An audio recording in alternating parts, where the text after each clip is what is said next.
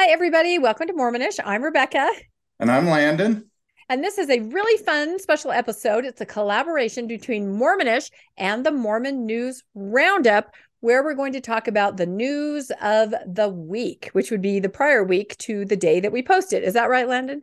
That's correct. Yep. We work with Dive and Mormon News Roundup, and we always enjoyed getting to do that. So this is for the past week's news. That's right. It's very fun. Well, you might notice that we're wearing pride attire and we're a little sunburned. There you go. We've had quite the weekend. It started out with the amazing Women's Thrive Conference that I was able to attend with my good friend Jackie, Mormonish listener and viewer and book club member. And so that was fun to spend time with her. There were some wonderful presenters at that Women's Thrive. There was the incredible Anthony Miller, Natasha Helfer Parker was there, Samantha Shelley, Gabby Accord, Elisa Lee. It was absolutely wonderful. Just an incredible conference. And I would encourage everybody to go next year when they have it again. So did that. That was exciting. Also, we had a book club member in town, which was really fun. Landon, why don't we talk about that for one quick second? Yeah, we had Bruce, who is our co-founder with the book club. He That's right. was We're there like the right from the Godhead, beginning. right? We're like the Godhead. There's three Yeah, of us. that's right. That's right. Three in one. I'm the But no, he came into town to visit family, and we ended up going to the Pride Parade with him, and just had a great time. Went to dinner with him, did lunch today, so that Yeah, was a and lot we of went on fun. Temple Square with We Bruce, did but go on Temple Square. that's a story for another day. We kind of had quite the experience. I think maybe we'll have to have an episode maybe to talk about that. We went to the Church History Museum. Very interesting experience. Landon literally almost Yeah, lost his shit, if I can say that. Sorry, I'm swearing, but yeah, it was quite the experience. So we'll say that for another day. But we did go to the Pride Parade. We connected with somebody who, a new friend to Mormonish, who we just met, James, and he let us park for the Pride Parade in his building's parking lot, which was extremely nice because it gets very crowded there downtown. And so we spent the day at Pride with James and Bruce and Tom and book club member Joe. It was just really, really fun. There's some pictures that we posted on the Mormonish Facebook page and also Instagram. And what was your favorite part of the parade, Landon? well, they didn't throw candy, so We were at the I'm very gonna. end. They We could were have at the been end. throwing Maybe they candy were at the out. beginning and we missed the candy. Yeah, we were at the very end of it. So, I think it was seeing the people that we knew in the yep. parade. Nan Osborne, Nan we were able to give Osborne. her Yeah, within a hug Circle as she went House. by, and I know Tom had several friends that went by. Yeah. So yeah, that was a lot of fun. Yeah, it was just this is actually our first time that we've ever been, Yeah. so we didn't know what to expect, and it was just wonderful. And like Landon said, we saw a lot of people that we knew kind of ran out from the sidelines. We grabbed Nan Osborne. We said, "Hurry, take a picture with us!" Hugs, hugs, and so you can see that picture on our Instagram and also Facebook page. And it was just really just a wonderful spirit there. It was just aside from the one guy that was dragging the cross up the Yes, sidewalk, there was a guy and I dragging heard the there cross. was some unpleasant and unfortunate things happening kind of more at the beginning of the parade. But I understand from Latter-day Saints that they like had these giant umbrellas that were rainbow and they kind of held them up to block maybe just, the hateful messages. And so, yeah, it was just a wonderful day. Went to lunch afterwards and now here we are. So this is a cross post with Mormon News Roundup. It's a wonderful channel. I don't know. I feel like not enough people know about this, but it's a weekly news program for everything going on in the Mormon world. And they have incredible guests on, like Mormonish. No, way more incredible with us than us. I mean, they've had some really heavy hitters that have come on the show. They had the Midnight Mormons once on there. I mean, it's really interesting. They had Radio Free Mormon. Anyway, they have a guest every week to talk about just the news of the week. And it really is cutting edge. It really is extremely informative. Devace is incredible in the things that he puts together. He's just very knowledgeable. And they release it live every Sunday night at 7:30 Mountain Time. So we're doing kind of a cross release. But if you want to get over there and participate in the live chat. It's really fun. It's a really great program. So anyway, we're more than happy to guest host there whenever they need us, because it's really fascinating. Any more thoughts about Mormon News Roundup, Landon, or we'll just take it away with this episode? Oh, no, he just does a really fun job. He makes it fun Yep. to do. It's one I enjoy doing with him because he Yep. makes it so much fun. So yeah, it's entertaining. I mean, there are memes, Yep. there are graphs, there are jokes, but it is actually the news. I mean, the things that you want to know. So if you don't have time to like scour the articles, scour the church news, just tune into this every Sunday night and you'll be up to date, current event, everything that's happening in the Mormon landscape, right? That's right. All right. Well, enough said about that. Let's take it away. This is our collaboration that we taped a little bit earlier with DeVase and Mormon News Roundup and Mormonish. Thanks, everybody. Ladies and gentlemen, kicking off the first stop on his world tour, our new president and prophet, Russell M. Nelson. You say you want some revelation, well, here you go. It's gonna blow your freaking mind. Greetings, brothers and sisters. Welcome to the weekly Mormon News Roundup, where DeVase and Landon and Rebecca will ruminate on the great and spacious beehive. This is episode 62, and it's June 4th, 2023. The church is updating the policy on being politically neutral. We've got the Mormonish co-hosts who are on tap, and we have an analysis of LDS church growth. President Henry Eyring is turning 90 years old, and the church opens a Gay Pride Month with a controversial editorial. If you want to get in touch with me, I'm at mormonnewsroundup.org, or you can send me an email to collab@mormonnewsroundup.org. I'd like to invite our guest hosts on here, Landon and Rebecca. How's it going, guys? Woo, we're awesome. Hey, great. Now, you guys run a very popular channel here. It's called the Mormonish Podcasting. What's that all about? Mormonish is a channel devoted to living a joyful life on the other side of Mormonism. So we interview lots of interesting people. We cover current events. We do deep dives into church historical issues because Landon is an incredible researcher and historian. And we just have a lot of fun.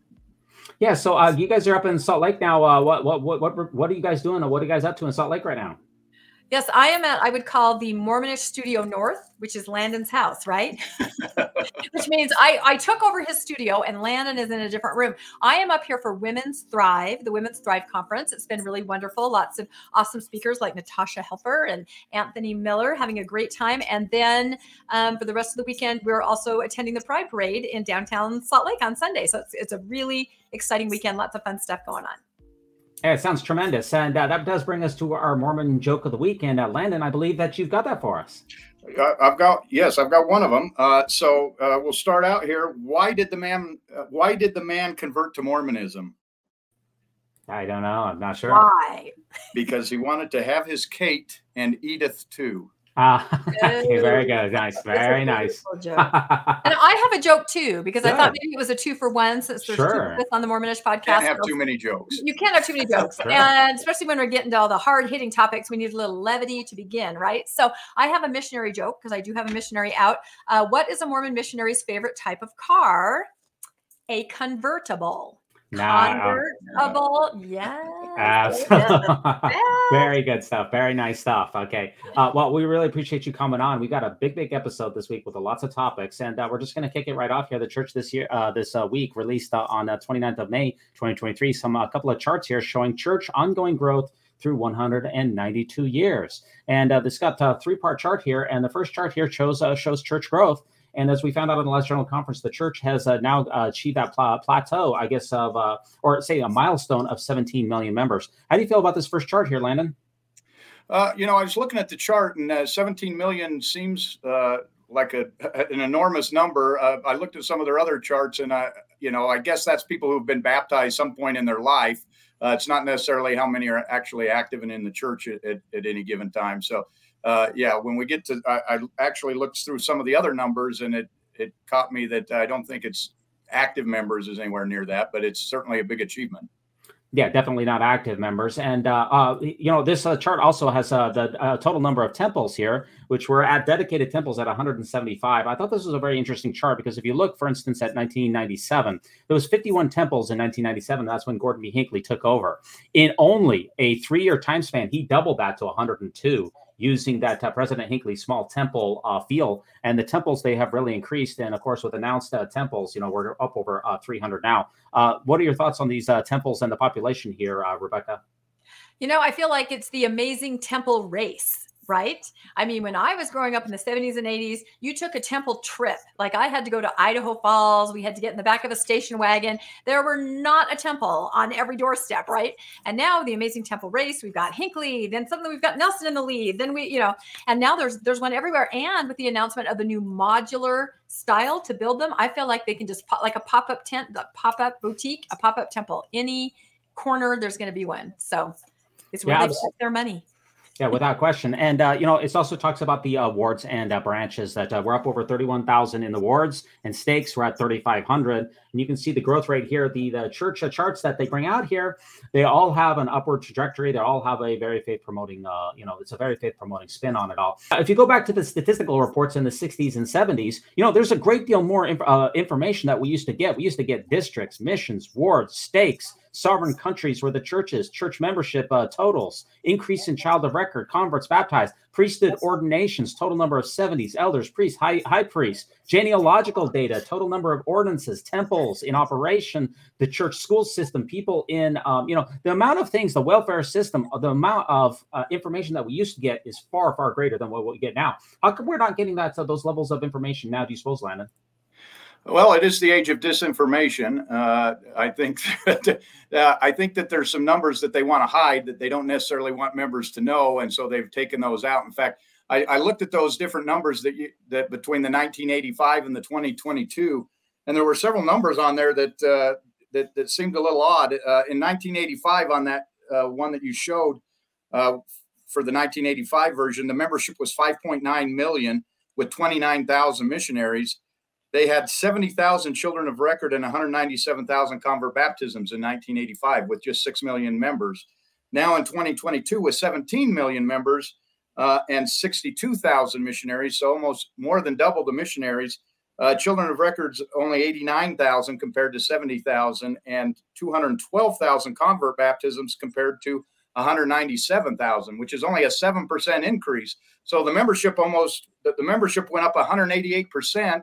The children of record, though, baptisms only went up 27%, and the convert baptisms only went up 7% in that time. You would expect that if the membership, almost tripled, that you would see a far larger number of children of record and convert baptisms, and you're not seeing that. So that starts to make you wonder, how accurate is that 17 million?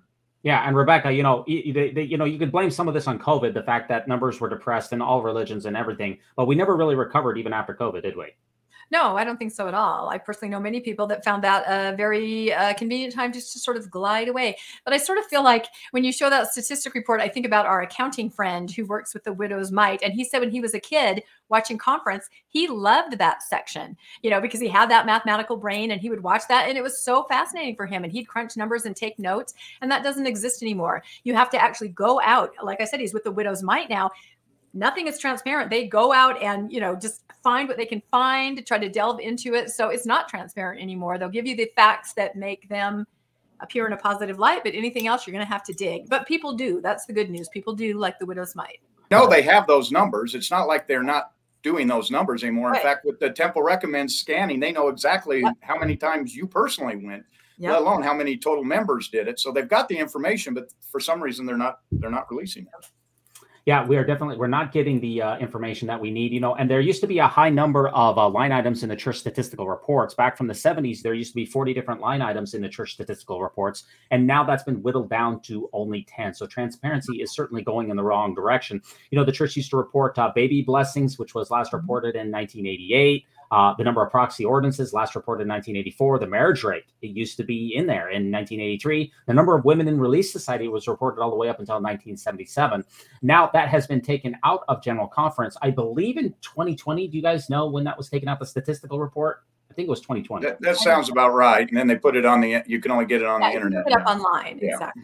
Yeah, so this is what we get now. If you go to the statistical report for this last general conference, this is what you get now. And it all fits on one screen. There's only 10 items here: stakes, mission districts, wards, branches, total membership, full-time missionaries, senior church missionaries, young service missionaries. There used to be 50 line items. Now it's boiled down to just 10. And on the church's article that we saw, there's only 5 graphs. We are getting less and less information about what is happening. And I just wish we could just get more information. Why not? Why not more? You know? Why not? And it kind of forces us to go out, go online, and try to find these things ourselves, which is actually probably exactly the opposite of what they would want us to do. But people are curious. They want to know. I see all the time on post-Mormon sites, hey, I took this number and I crunched it and I divided it, and I think there's really only this many members. People are curious. They want to know, what their organization looks like. They are curious. So tell us, please. Absolutely. And in particular, when it comes to Utah and church growth in particular, there's a couple of hard truths here. The non-LDS population is growing faster than the LDS population in Utah. And 55% of Utahns consider themselves to be Latter-day Saints. And even though the church is claiming of a 2/3, so there's a significant difference between, even in Utah, the people who they themselves affiliate as Latter-day Saints and the ones that the church claims as well. We don't really even have accurate data in the Beehive State, right? Well, it's probably those people who are, I think they don't remove you from the records until you're like 110 years old. So the difference is probably all those 110-year-olds that are out there that they're not counting. Yeah, without question. And that's another thing about the church statistical report is that the amount of people who are who have their membership removed, which is what it's called now, the death rate is about, 1 person per 10,000. And the death rate that we would expect to see people coming off of the rolls of the church based off of a normal death rate, the church's death rate is only about half of what one would expect. So it's not just about keeping people on the rolls until they're 110 who they themselves affiliate. It's the fact that the church, if they don't remove people off of the rolls in any really meaningful way. And this is in a big contrast to, if you think back to President Hinckley in the 90s, remember the church was supposed to be on track to become the biggest church in the entire United States, or maybe even the world. And I found this old clip from when President Hinckley was on Larry King. I'm a big President Hinckley fan. And I want to play this for you where Larry King asks him about the growth of the church back in the 90s, because it really peaked during President Hinckley's tenure. And that was the big heyday. And he's very flattered in this interview to talk about how the church growth is going to be massive. Let me play this for you. In a major front page story on the Mormons, Time magazine quoted the sociologist Rodney Stark of the University of Washington. He said that in about 82 years, Mormon membership worldwide will be 260 million. Wow. What is the attraction? I won't be around when that prophecy is fulfilled. Okay, so guys, it was supposed to be back in the 90s. It was supposed to be 260 million in short order, and we're not going to get there. What happened? The internet. Not the right answer. The internet. I think it's related to the death rate. When you said only half as many are dying in Mormon, I think the other half is being translated. So that accounts for why they're not making it to the number. Yeah. This was that book, by the way, The Rise of Mormonism, which was Columbia University Press. And that's who we talked about, Reed Nielsen and Rodney Stark. And based off the church's projections back in the 90s, it was supposed to become an incredible juggernaut, but it has obviously not gotten there. And it's definitely flatlined. But, the Thoughtful Saint, he runs a very popular or controversial YouTube channel. He talked about this and he tweeted out, "Don't worry, everybody. We still have the highest activity rates of any faith." Is that accurate? I tried to look at that information and I couldn't figure out how they came up with that. I read the report, but I never saw anywhere where it was saying how they came up with the activity rate or determined that. So. Well, what I happen to know, first of all, Utah is the highest among the United States for people who do attend church regularly. I believe it is 49%. So it's a very high level of activity. So for people who self-identify as Latter-day Saints, those have the highest activity rates among any religion, extremely high activity rates. So if you only ask Mormons who consider themselves to be Mormons, do you go to church? That is the highest activity rate. So if you ask the 6 million or so active Latter-day Saints right now, do you go to church? Almost all of them do. The problem is if you ask the 17 million Latter-day Saints, do you go to church? And then calculate activity rate off of that number, it's abysmal. So it's a little disingenuous. Yeah, it sounds like they wanted to have their Kate and Edith too. He worked it in. He worked it back in. Well, I think of the example like Landon is considered a member and I am considered a member. But we're going to the Pride Parade on Sunday. We're not going to be at church. So, so there you go with activity. Yeah, we're going to talk more about the gay pride parades coming up, because that does make the news this week as well. You know, Clint Kimball runs a very popular, when it comes to charts and church membership distribution and growth. When it comes to membership distribution, he is probably king here. Now, this data is just a little outdated, but if you look at the total members of the church, you'll see that it peaks and then it really flatlines. It's not an exponential growth. It's really more of a peaking sort of thing. And by the year 2050, there's actually going to be more former members of the Church of Jesus Christ of Latter-day Saints than there are active members. Those two are intersecting, and you'll see what I think to be very interesting. And also the projections show that active membership, and this is from also the journal of, it's from a different journal. I don't have it off the top of my head. It says that active membership of the Church of Jesus Christ of Latter-day Saints will never go above 6 million active members in the future or at any time. And that's what this data also shows. Any thoughts on the membership here based off of this article? I think it's interesting that I never realized growing up how small the church was in the 70s and 80s. I mean, it was my entire world, but there were 1 million members? It was extremely small. And for some reason, it's so important to feel like you're growing and that trajectory is going up. But I like to think of it this way. If Mormonism were a disease, according to the CDC, it would be eradicated as far as the numbers go. That's hard to hear, but those are the statistics. Well, I think I might say that it's going to peak at 6 million. I really think that is going to be the plateau. It's never going to go to zero. So it's going to be 6 million members, in my opinion. Yep. You know, that's my take on it. The other chart that's on here talks about new missionaries and how new missionaries really peaked when President Monson reduced the missionary age back, what was that, 2013, and how missionaries, male missionaries, female missionaries, that's also on a downward trajectory. Every single year since 2010, we will see less missionaries. And as you mentioned, Landon, convert baptisms. The total number per year, we used to get above 300,000 per year in the 90s. That number has significantly trailed off and will do so for the foreseeable future. And finally, a couple last ones is the LDS activity rate.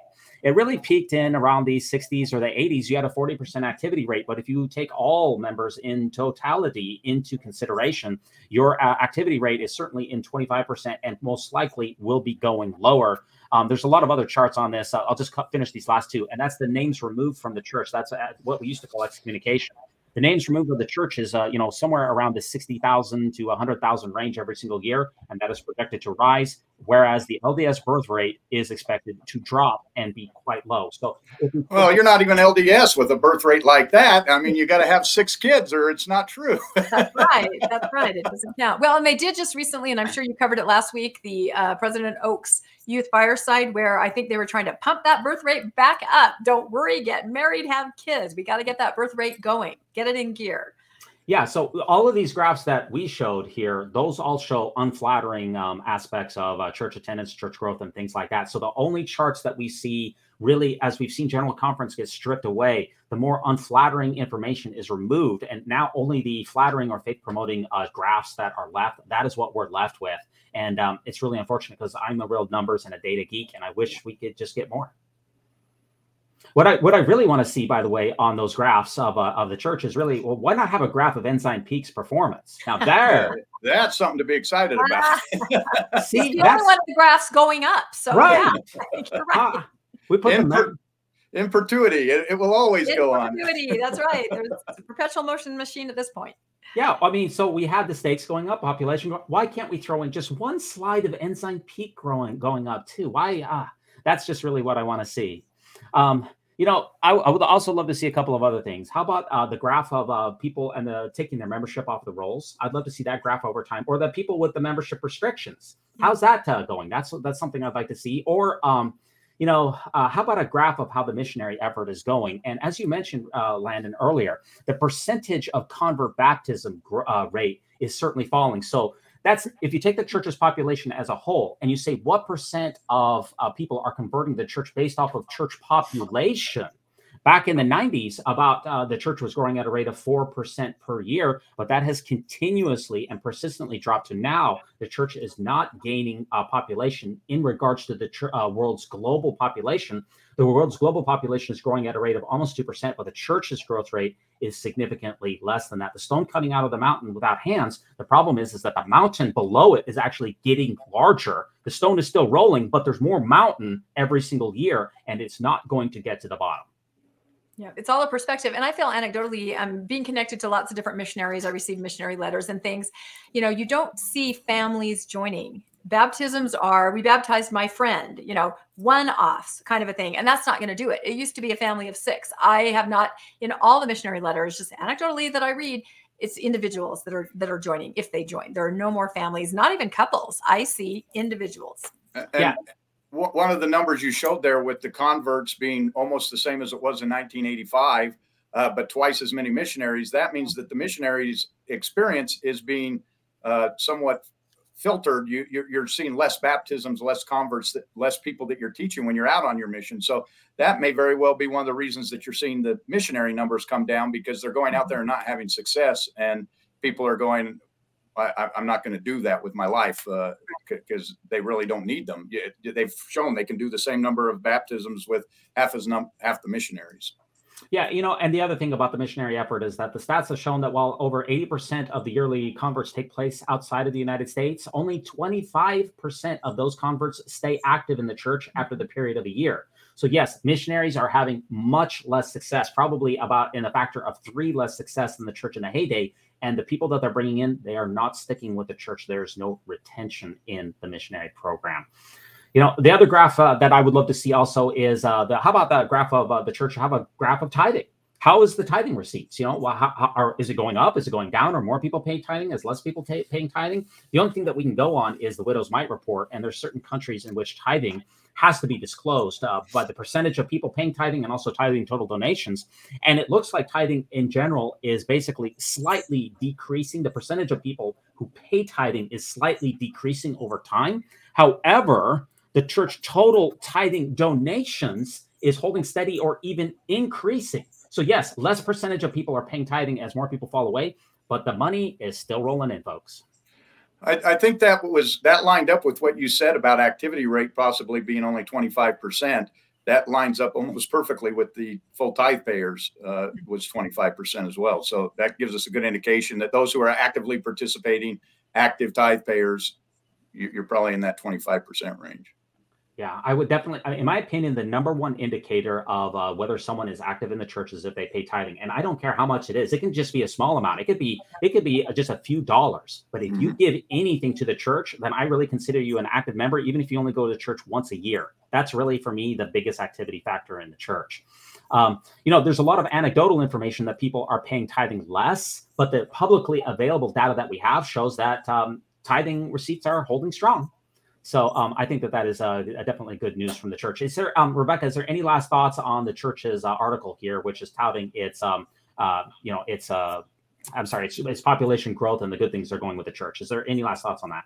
Yeah, I think I look at other religions who absolutely self-report. I think the Seventh-day Adventists are very upfront. They're like, we have this many members. They absolutely put that information out there, and other statistics, and other religions do this. And I just try to think why the church is not more transparent. Is it embarrassment that it's not growing as quickly? Is it because they think people will become disenchanted, disillusioned? I don't know. There's nothing wrong with saying, here's where we're at. Now let's move forward on this. But they will not do it. It leaves everybody in kind of this gray area where you really don't know what you even belong to. Well, I can answer that question. The church is as transparent as they know how to be. All right. So there you go. You said it. There you go. There you have it. Now, our next article here is on political neutrality and participation. The church updated its statement on being politically neutral here just a couple of days ago. Hey, there's a couple of sections here that I wanted to go over, and let me quote from the article here and get y'all's reaction. The church does not seek to elect government officials, support or oppose political parties, or generally take sides in global conflicts. Rebecca, what's your reaction to this updated verbiage on political neutrality and participation? Well, I was actually kind of laughing because Landon and I just did an episode, was it 2 weeks ago, I think, called Church versus State. And it talks all about the political maneuvering that happened, kind of the B.H. Roberts story, the political manifesto. Check out the episode. It's pretty awesome. But almost everything that they mentioned in this updated statement, we were like, check, no, did that. We could literally go down the list. There it is. Look, you're excellent. There it is. Yeah.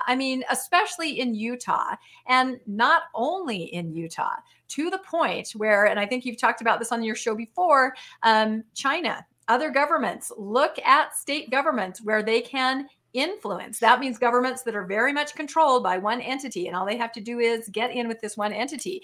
And they have earmarked Utah as a place like that, almost a theocracy. So I don't know. Would you agree with that, Landon? Yeah, and it was incredible as we studied this because the podcast centers around statehood, what they had to do to get statehood, and there were all kinds of things that were limiting them. They couldn't participate in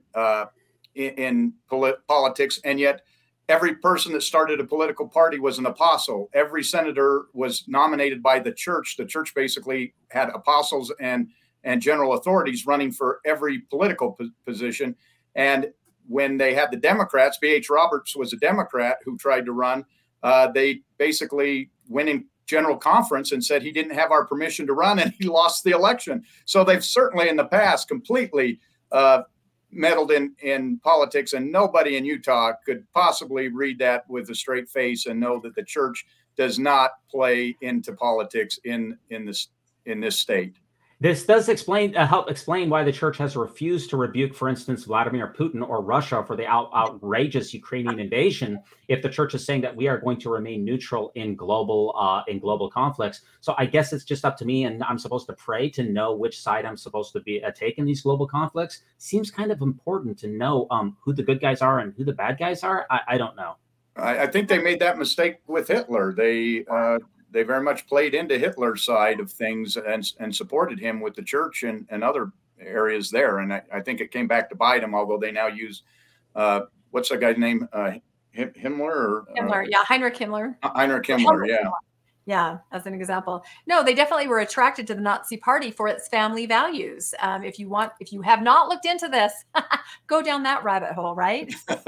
Yeah, I guess, this really reminds me of when in the Book of Mormon, you remember when Captain Moroni sat in his tax-exempt fortified bunker on North Temple in the Book of Mormon and refused to take up arms because he wanted to remain neutral? Do you guys, I think that's in Alma, I forget which chapter that's one in. of my favorite stories. Yeah. Was that the guy with the bow and arrow in his garments? I can't remember. What? Pull up that picture. Have you not heard of that story? Oh, you haven't heard of that story? Yes, there was a guy who pretended to be Captain Moroni downtown Salt Lake and was interviewed on the news in his garments. Oh boy, I'll tell you what. It also reminds me of when I read in the Bible. You remember when Elisha and he had the armies of the Syrians and he had a servant with him, and he turned to his servant and he said, and he opened the eyes of his servants because there was so many foreign armies, and he said, "Don't worry, they that be with us are a heck of a lot less than they that be with them, because we're not going to get involved with this." Or actually, no. Or remember in Exodus chapter 17, when Moses turned to Joshua and commanded him to slaughter the Amalekites, and Joshua said, "No, sorry, my official position is I don't take sides." I don't remember those stories in the Bible. You know what I mean? No. They may cross up at one point. I believe they formed a battalion, though, during the Mexican War, but they did get paid for that. So I guess that maybe you take sides when you get paid. Yeah, that's a good point. The Mormon Battalion, who did the famous march down and did the famous march down to San Diego. Let's look at another section of this here. We could spend a whole episode on it, but it says the church does not allow its church buildings or membership lists or other resources to be used for political purposes. What's your reaction to that, Rebecca? Well, I will tell you, and I've told this story before. I was sitting in Relief Society one day, and they came in and said, "We are all going down to California to protest Prop 8. Sign this petition, sign up to ride the bus." It was definitely a political tone to this meeting. They were canvassing us. They were recruiting us. We were going to get on this giant charter bus and drive down to California and go door to door and try to meddle in California state politics.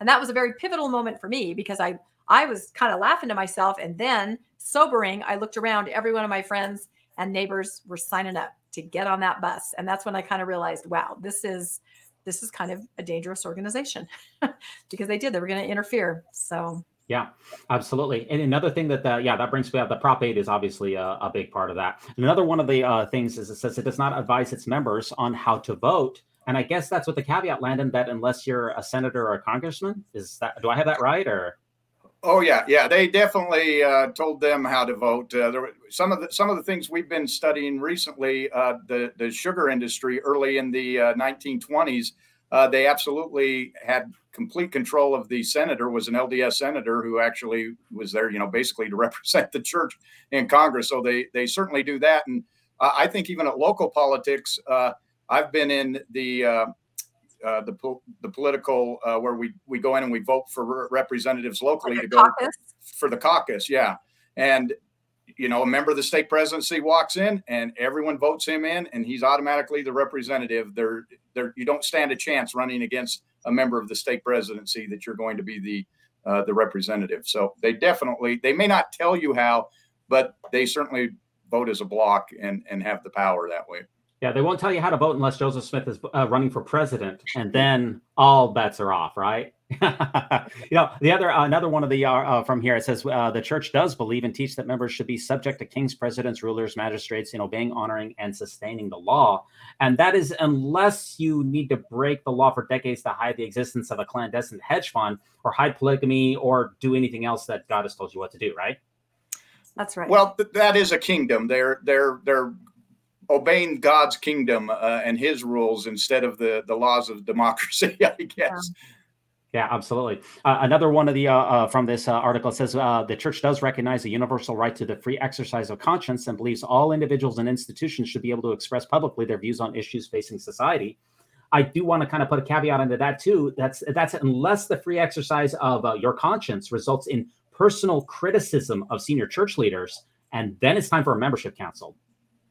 Yes, or if it's on BYU campus or any other church school campus, you certainly can't express your free opinion. And you can't light the Y. Heaven forbid. Don't you dare go up there and put some colors on that dang Y. You cannot do it.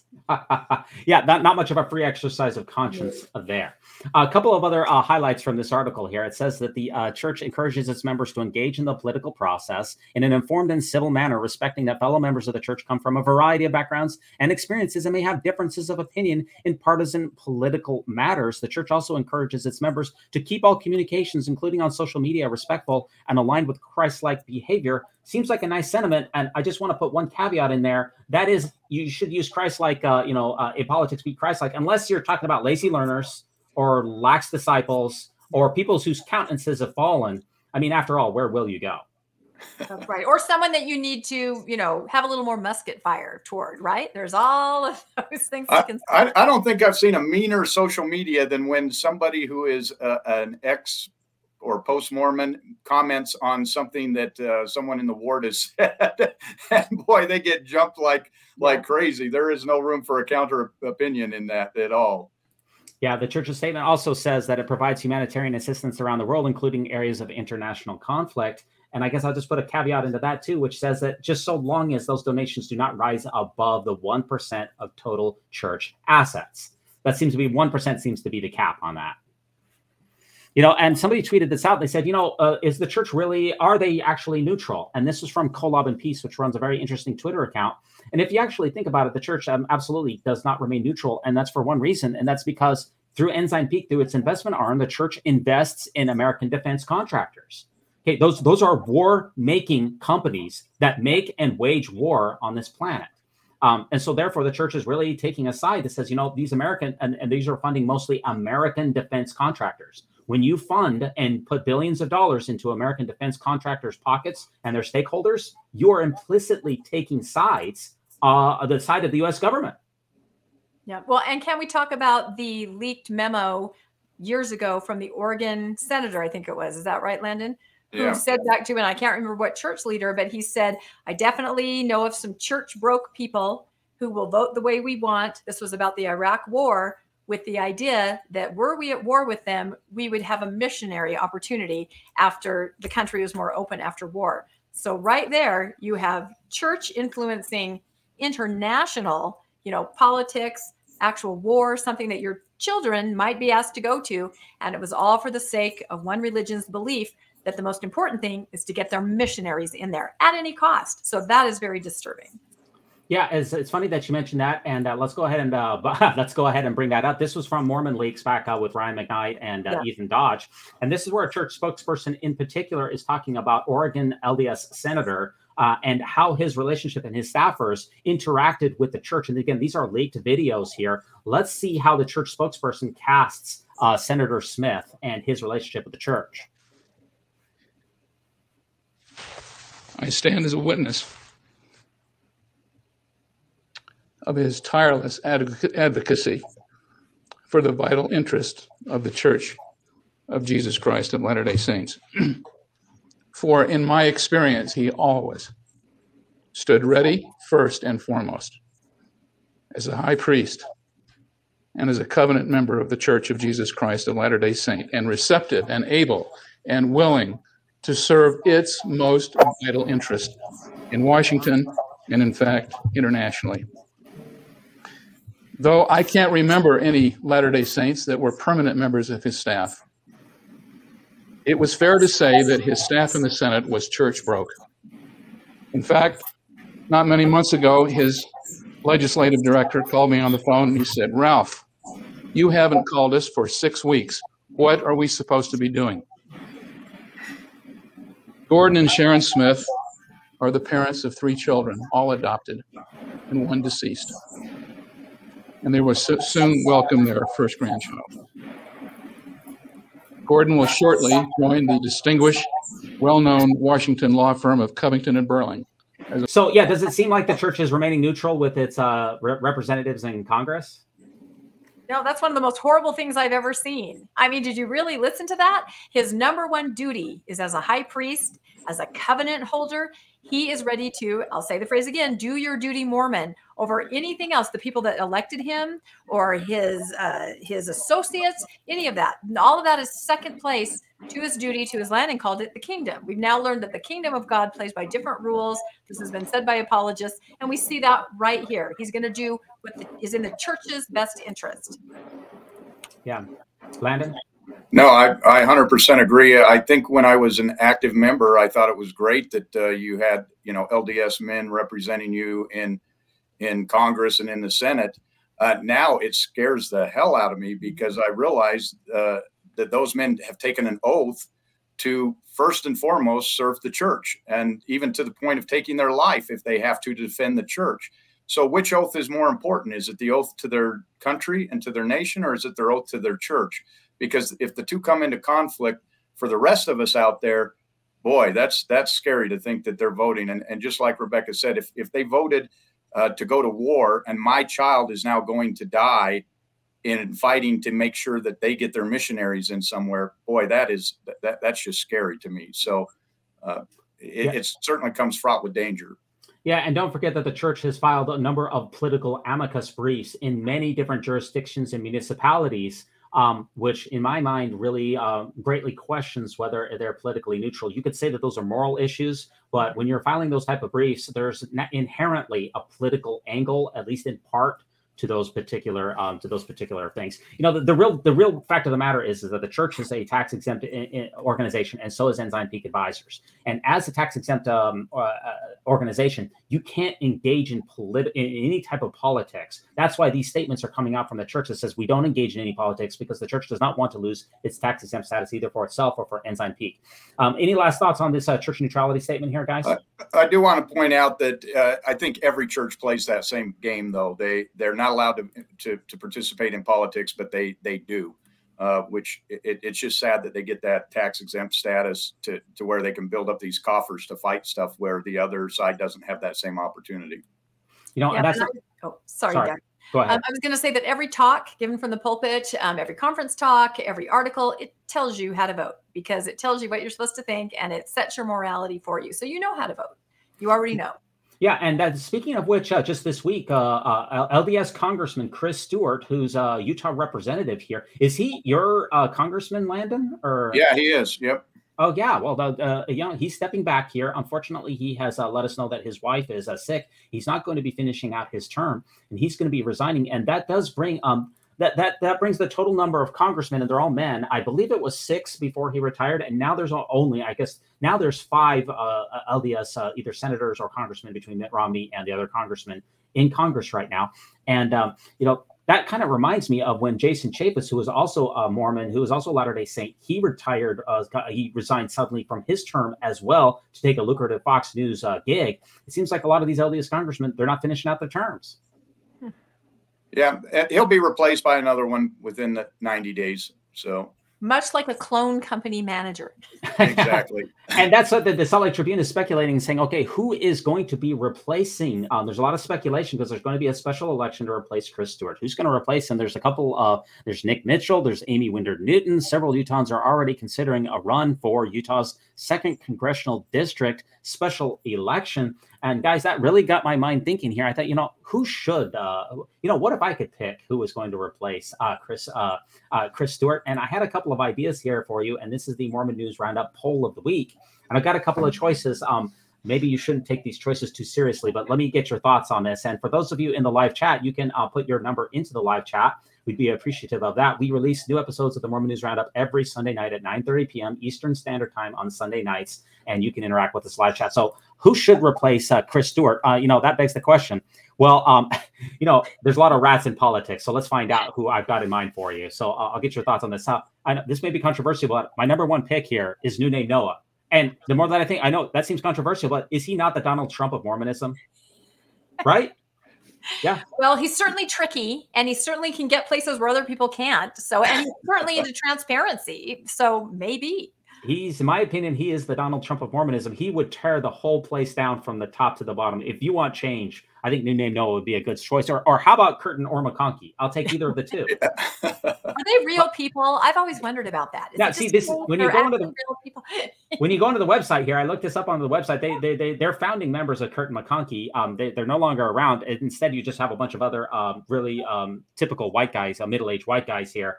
From Mr. Robert Walker, who's the president of Curtin McConkie, to Michael D. Johnston, who's the vice president, and Eric B. Robinson, who's the secretary. You know what? It seems like they picked those guys' names because they had limited social media presence and generic names, by the way. Absolutely. Yeah, do they live in Delaware? Is it? Yeah, I'll take either one, Curtin or McConkie. Or how about Cosmo the Kook? Everyone loves Cosmo, right? I think he loses the Ute vote. You're just not going to get it. Okay. Too partisan to pick Cosmo. Well, if he comes out as gay, he might, that might energize the youth vote, but you could lose some church members over that. So that's kind of a double-edged sword. Or how he'd be kicked out of BYU. So true. Or how about anyone? He'll need a job. I'll take anyone from the cast of Studio C. Anyone, especially any of the women. There's not enough women in politics. I'll take anybody from the cast of Studio C. Got to be better than what we have now. Or how about one of the three Nephites? Yeah. That would be a heck of a selection. You could repeat the Reed Smoot hearings. That'd be kind of a tricky one, but they could be real good stand-ins, my opinion. But how do you choose between the three? They're also they act popular. In unison. That's in tandem. They're one in purpose. They're three individuals, but they act one in purpose. Or how about Mac from Saturday's Warrior? Oh wow! Yeah, the gang leader. He's a real handsome fella. Great hair. I would vote for him just for his hair alone. I missed that hair in the 80s, I have to say. Yeah, that's kind of a sleeper candidate. That's who I'd love to see. Or how about Jim Bennett? He's had so many failed political runs. He's done better in politics than I have, but he's famous for the CS letter response. How about Jim Bennett? Gets back up on there. I can't think of a better person. We've had him on this podcast too. What do you think? It's possible. Landon and I actually just talked to Jim. Was it last night, Landon? Last night, yeah. It was last night. Yeah, we're going to have him on Mormonish. So when he comes on, we will ask him if he would consider running for this seat, because he's just recently started his own podcast, but he could double dip. I can see it. Yeah, I think Jeremy Reynolds would be a great running mate for him. I'm just putting that out there. I'm just throwing ideas out. They could be bad. He might leave to go do his podcast, though. Resign from Congress to go do his podcast. That's possible. Who knows? That's and true. the Mormon Tabernacle Choir. He's a member, so he's very busy with that too. But people would vote for him because of that, because it's a beloved choir. That's true. We are going to have Ian Wilkes, who's his co-host on his new podcast on the Mormon News Roundup here in about a month. My next selection would be James Hamula, the LDS church leader who was excommunicated back in 2017 for unnamed reasons. It's only, he is a lawyer, right. And I don't know. I think he would fit right in. No, and we know for sure that he was not excommunicated for doubting. So that's he's still faithful. He can still get that vote. We were never told exactly what, but it was not, they want to make very clear, doubts. Not at all. So he'd be a great candidate. And he probably is not doing anything right now. So I think he's back at his old law firm. Heavens no, he didn't doubt for a minute. That much we know. Anything else about it, we know nothing about it. But yes, he still is a strong believer. Or how about Tucker Carlson? He said we're supposed to have Mormon levels of kids. And he needs a job right now. So exactly. Or how about the ghost of, there's not enough women in politics. How about the ghost of eternal polygamy? That's kind of a tricky one there. Could be tough. So in the chat there, cast your votes here. And also let's hear from both of you. If you were the czar, if you were in charge, which one of those, this is a tough poll here, but Rebecca, who would you put in?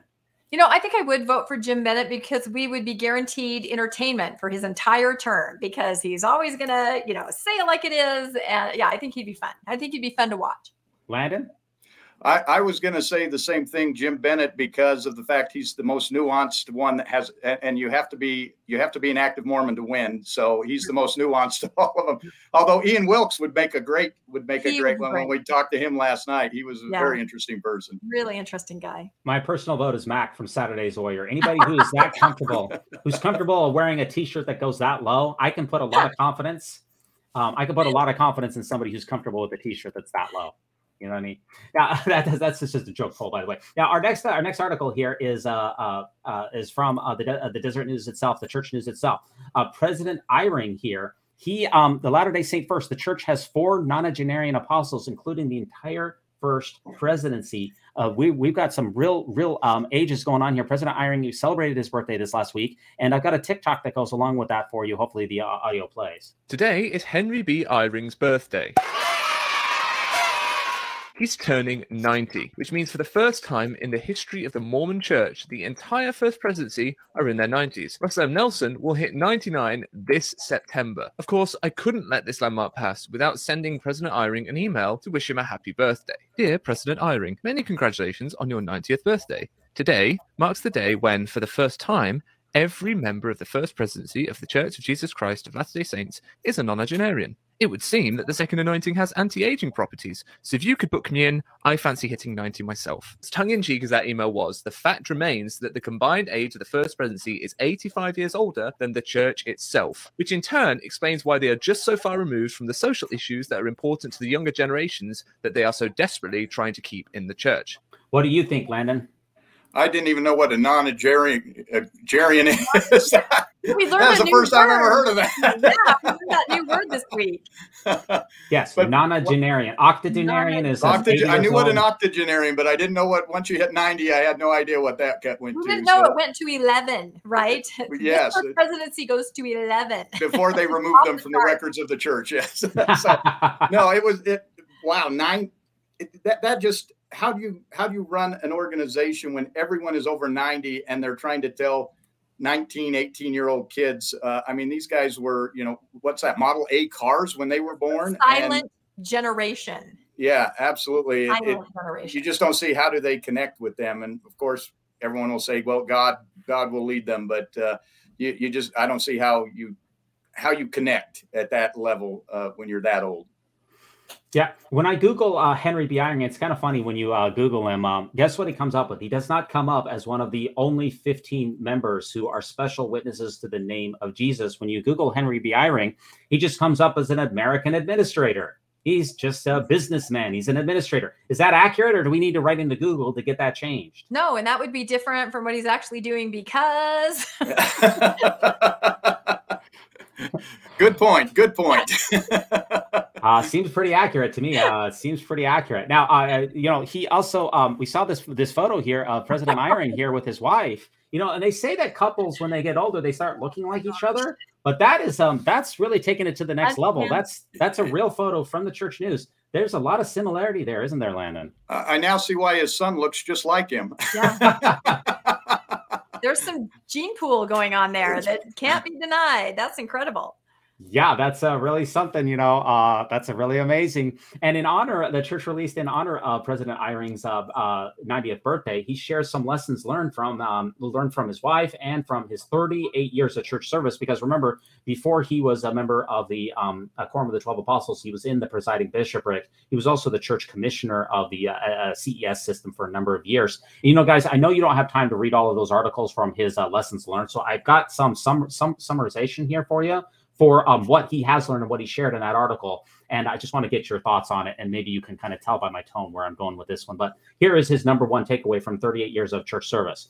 If you build 13 fake shell companies to fraudulently conceal a dragon's hoard for over 2 decades in violation of federal law and basic morality, be sure not to form them all on the same day using the same IP addresses that are linked to the church. Otherwise, people are going to find out. A valuable lesson for all of us, I think. That's a good lesson. Hindsight right there. How could he have seen that coming? You just can't. So now he can pass it along to the rest of us. Solid lesson learned, though. Good lesson. Yeah, that's a good takeaway. I'm with you. Or number 2, the church should have used better screening for mid-level ensign peak managers like David Nielsen. Solid lesson learned for him too. Whoops. How about number 3? If I ever need to hide $100 billion in the future, I'm just going to move it all offshore.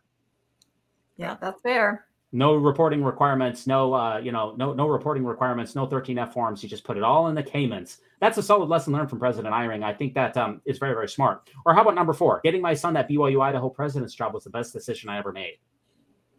I think that's it. I think you nailed it right there. Yeah. Or how about, I've just got 6 here. I'm summarizing the article because, we're a little short on time. Wearing my heart on my sleeve thing, that's really working out because the ability to deliver an 8-minute sermon without repeatedly breaking down into tears is highly overrated. He's well known for that. Yes.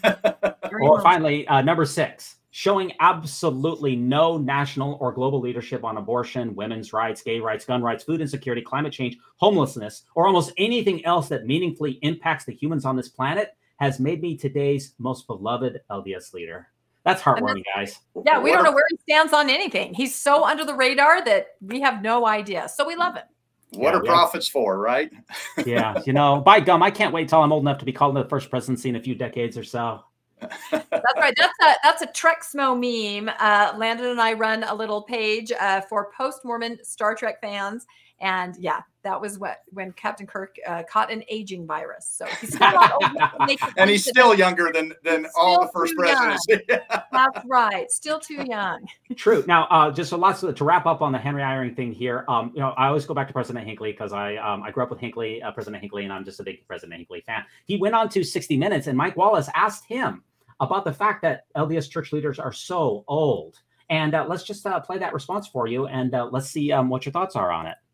Gordon Hinckley says he never intended to become president of the church, but that one by one, all the other church leaders with more seniority died. There are those who say this is a gerontocracy. This is a church run by old men. Isn't it wonderful to have a man of maturity at the head, a man of judgment who isn't blown about by every wind of doctrine? Absolutely, as long as he's not dotty. Thank you for the compliment. Yeah, Rebecca, isn't it wonderful? Yeah, no, I mean, it's a valid point as long as it's not dutty. Other branches of the Restoration have a safety valve where their prophet can retire at a certain age. We just saw that, I think, in the Community of Christ, or they're scheduled to retire. We don't have anything like that. We do not have a single system in place where somebody could become emeritus. And what would happen if all 3 nonagenarians were suddenly completely infirm?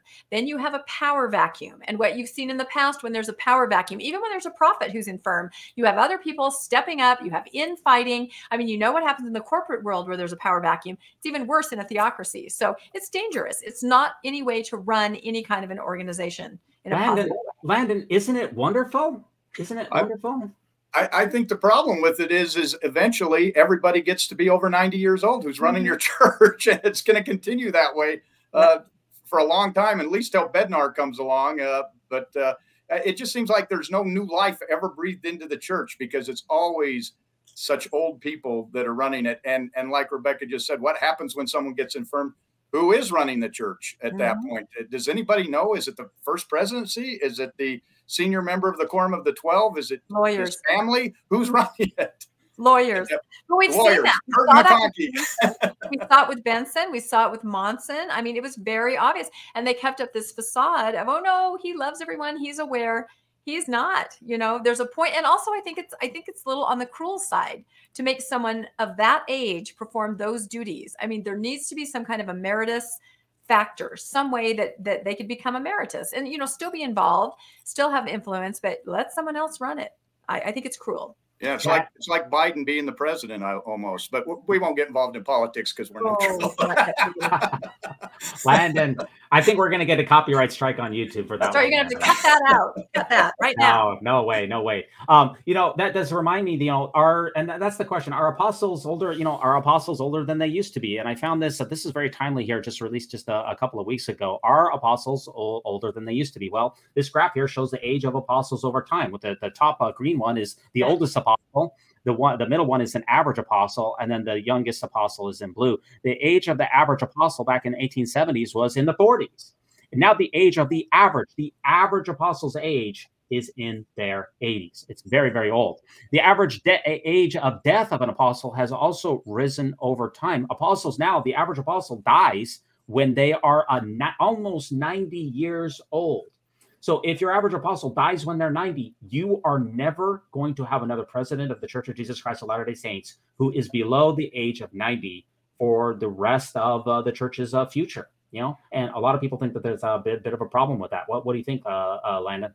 I'm trying to understand how Beneficial Life went bankrupt with those kind of death. Well, and I think we forget, think back, the church was started by a bunch of scrappy, punky 20-year-olds, right? And I sometimes feel that if some of those early church leaders, Joseph or Sidney, were to come back and look at what was happening now, they go, who are these old guys? What is this? This is not what I had in mind. Yeah, and the average yeah, without question, the average service age of the apostles, the apostles are usually serving on average about 35 years. And if you call people into the apostleship in their 50s, that's going to put them right at around 90. And then again, it's the last man standing. You've got to outlive everyone. So you're looking at 95 years of age. It's just incredible. This chart here shows the average age of a call. When do you get your call into the apostleship? You can see that back in the 1840s, the average age was in the 30s. In the 1920s, the average age was around 50. 1960s, it's up to 60. The average age of apostles of when you get your call now is around 62 years of age. And if you have to serve 35 years and your average in-call date is 62, you can see that the math here is really incredible for the age of the people that are running the church. It's quite a system that we've got. You know what I mean? Someone should have thought of that before they put that whole outlive everyone else policy in place. Yeah, it just means that God keeps you alive. The one that God wants to be the prophet is the one that's kept alive. Although I do remember an interview at one point where they said something about that our church doesn't have the problems that other churches have with scandals among upper leadership, perhaps sexual scandals. It's not happening with I won't say it won't ever happen, but chances are it will not happen with a nonagenarian. If Uchtdorf gets to the top, anything could happen. He's a silver fox. Are you kidding? If you're a nonagenarian involved in if you're a nonagenarian involved in a sex scandal, you deserve to be there. Slow clap. Well done. That could be just what the church needs to connect with the young folks. You know what I mean? That's exactly right. Go, Grandpa. Great Grandpa. Great Grandpa. You go. Just one last thought here on Henry Eyring's birthday and the age and what we're in here. In my humble estimation, Henry Eyring is really the mastermind behind Ensign Peak, the entire thing. He was called into the first presidency under President Hinckley in 1997. That is the same year that Ensign Peak was formed. And remember, President Eyring, he's been in the first presidency the entire time. He's the only one who's been in the first presidency the entire time of Ensign Peak. And he was a businessman. He taught business at Stanford. He has an MBA and a PhD in business from Harvard, or as I like to call it, the BYU of the East. Well, that's true. It's too bad that he fell victim to that bad advice from lawyers, given his multiple degrees, his years teaching exactly this kind of strategy, and his time spent in church finance. It's too bad. Wow. Maybe that's why he's crying. You know what I mean? Cognitive dissonance. I don't know. Yeah. Now, Rebecca, you found this next article here, and it's a Utah school district bans the Bible in elementary and middle schools due to vulgarity and violence. The Bible is getting banned in Utah? I'd say it ain't so. Yeah, we had been following this for a while because it was several months ago where somebody had put in like a copyright strike, against the Bible, saying to the school district, this is violent, this is sexual, we don't want this in here. And we were really curious to see what would happen, because could this happen in Utah? Could they objectively look at these scriptures? And it looks like it happened, although not in high school. Just in junior high and in elementary school, they determined that it was not material age appropriate for those kids, but it's still in high school. But then even more interesting, and you may have another slide on that, do you, before I get ahead of you? Well, you're talking about that somebody also put in a thing about the Book of Mormon saying, the Book of Mormon is also has violence, it has rape, it has torture, it has racism in it. And if you're going to ban the Bible, then you should also ban the Book of Mormon. Yeah, it's like a cold day in hell that the Book of Mormon would literally be banned from school districts in Utah. I would think that everybody's rolling over in their graves right now. It'll be amazing if that goes through. This is my school district, so it's very fascinating, very interesting. You put in the request, the strike. Was it you? It was not me. No, I thought it was a brilliant idea though, because if you look at the history behind this, what happened was the legislature, who doesn't get involved in politics, the church doesn't get involved in Utah politics, decided that it would be a good idea to ban all LGBTQ plus books, and so they put all these criteria that if it had these in, they could then ban them, so they could get the books that were LGBTQ friendly out. And as a result, someone turned it on them and said, well, the Bible meets all those requirements. And the committee looked at it and said, it does. We have to not allow the Bible because that's what we said. So it goes to show a little activism isn't always good. That's right. It bit him in the you-know-what. That's right. It did. Yeah, it's kind of a great story, actually. It's kind of a very interesting scenario. Well, I have to tell you, I already submitted the Book of Abraham just to make sure we had all of our bases covered. With the fact that the fact that the black slave was misidentified, that's racism. That the Pharaoh was was born of Egyptus, and he didn't have the lineage of his fathers and didn't have the priesthood. That's racist. So I'm just going to make sure that all of the bases are covered here. If you don't mind. And the facsimiles. I mean, some versions they left some things in that if you looked out on sacrament meeting, you saw, especially just Yeah, that's true. Facsimile hypocephalus. Facsimile hypocephalus. Yeah, there are some etchings there. Let's just say that. So what are the seminary buildings in the junior highs going to do at this point? I don't know. Oh, now that is a very interesting point. Are they considered part of the school district? They're not considered part of the school, so they'll let them. Because separation church and state. So yeah, you can go across the street and see all of that, but you can't do it in your school building. Yep. Wow. Yeah. Can Absolutely. you take your scriptures into the school building? Like if you are coming from seminary to the school building, can you take the Bible into the building? Yeah, I believe they only banned it from the library. The library can't have it. In fact, they only did the King James version. For some reason, the other versions are okay. So go figure. I think it's because Mormons don't understand that there are other versions of the Bible, and that they basically say the same thing. They just say it in a more modern way. So the JST. Yeah. Yeah. Yeah, we'll wait to see what happens. I don't know if it's all going to get overturned, but it just seems like the Bible, from a cultural perspective, from a cultural heritage perspective, it seems like it's a part of our history, and it seems like, in my opinion, that kids should be generally exposed to it. I'm not a big fan of all of the cancel culture and the banning of the books and things like that. I think that kids should generally have access to a wide variety of books, and I certainly think that the Bible qualifies, and that's just my humble take on it. I would agree with you. The only problem is you can't then tell other people that they can't have their books either, and that's what this was about. In fact, I think the person who filed it because they said this, you guys passed this trying to spite this one group, and now I'm going to make you pay for it. Yeah. So, yeah.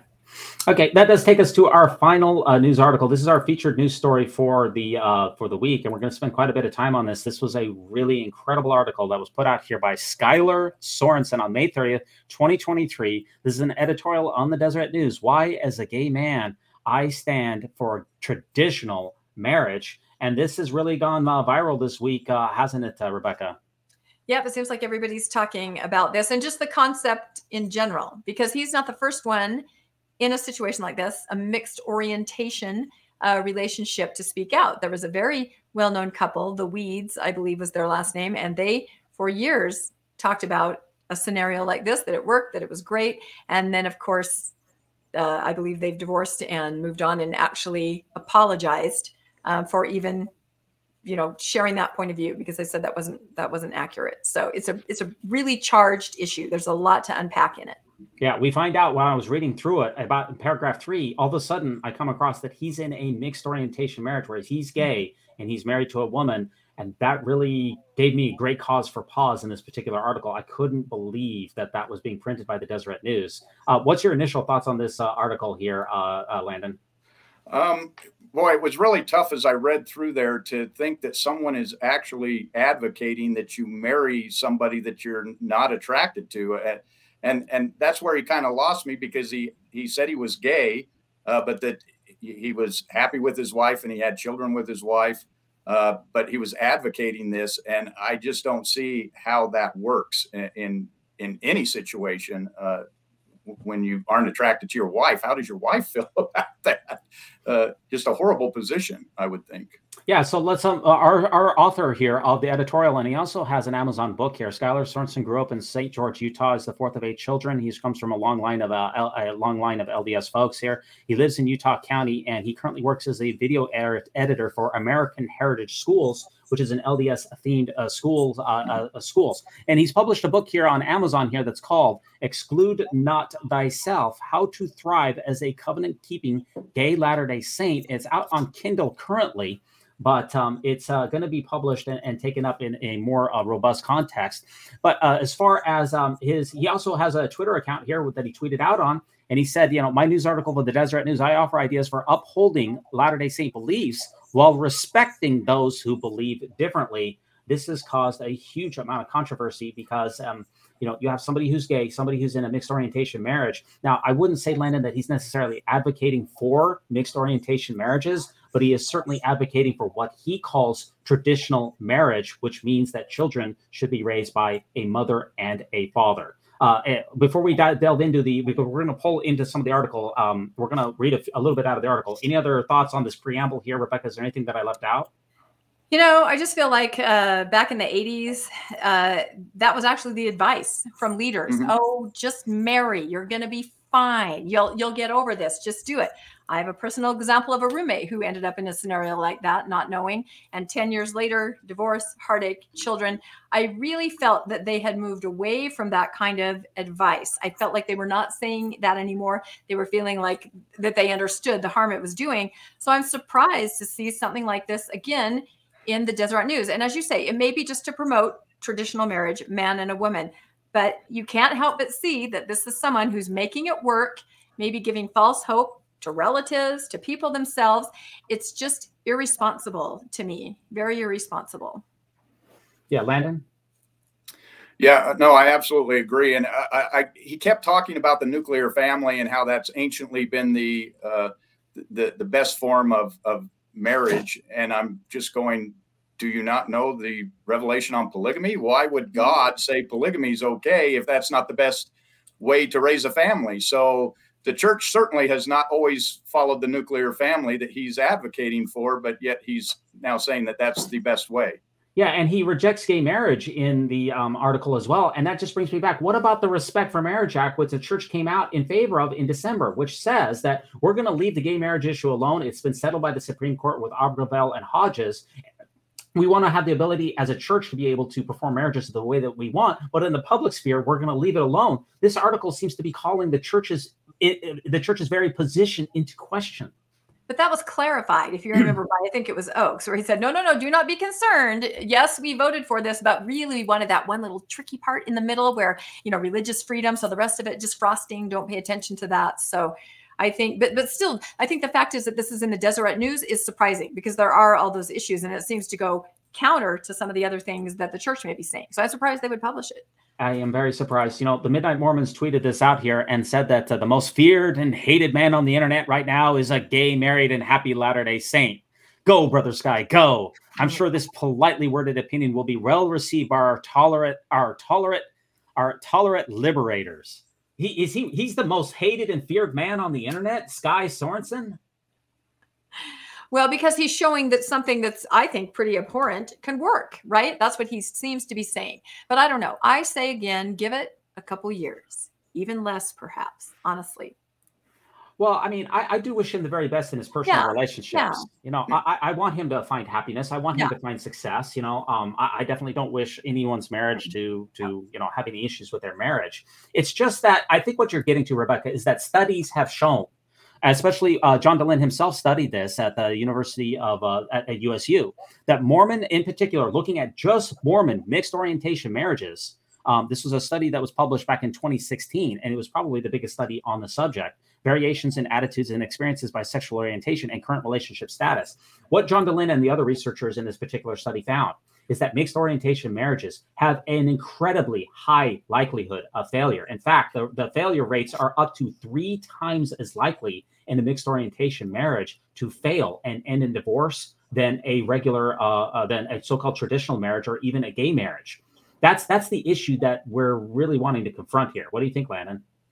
Do we really even need a study to tell us that? I think common sense would tell us that if you marry someone to whom you're not sexually attracted, that you're not going to have a very long marriage. I think there's some people who may be asexual or have a very low sex drive who might be able to make it work. But to say this is going to work for the majority of people is just absurd.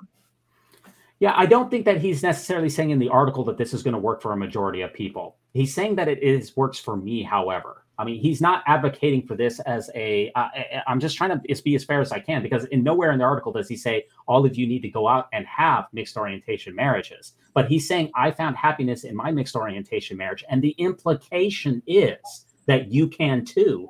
And that is despite the sociological data, which shows that that is an incredibly precarious position to be in. Now, before we get into the actual article itself, any other, we're going to read a little bit out of the article. Any other thoughts on the preamble before we read a little bit out of it?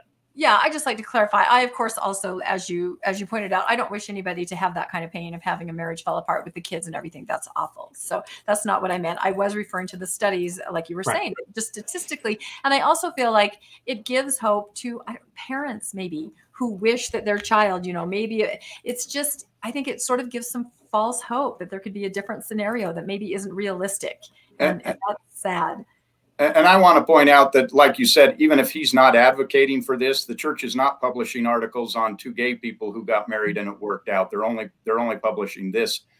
So there's certainly an agenda here to say, hey, this can work, and which leads you into the belief that, oh, I could do that, or maybe that's an option for me, when realistically it probably is not, or the chances of that working for you are so infinitesimally small that it shouldn't be considered.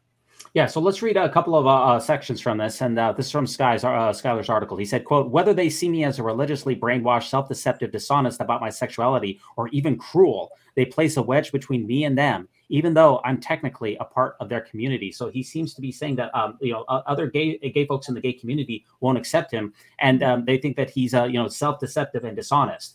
And what I would say to that, I'm not part of the LGBTQ community, but I don't look at him as self-deceptive. I don't look at him as cruel. I don't look at him as any of those things. What I would say is that he is someone who has placed himself into a relationship that has serious and significant challenges, and that sociologists have consistently found to be unhealthy for everyone involved. It's not about being self-deluded or cruel or anything like that. There's just, in my opinion, that's a straw man argument.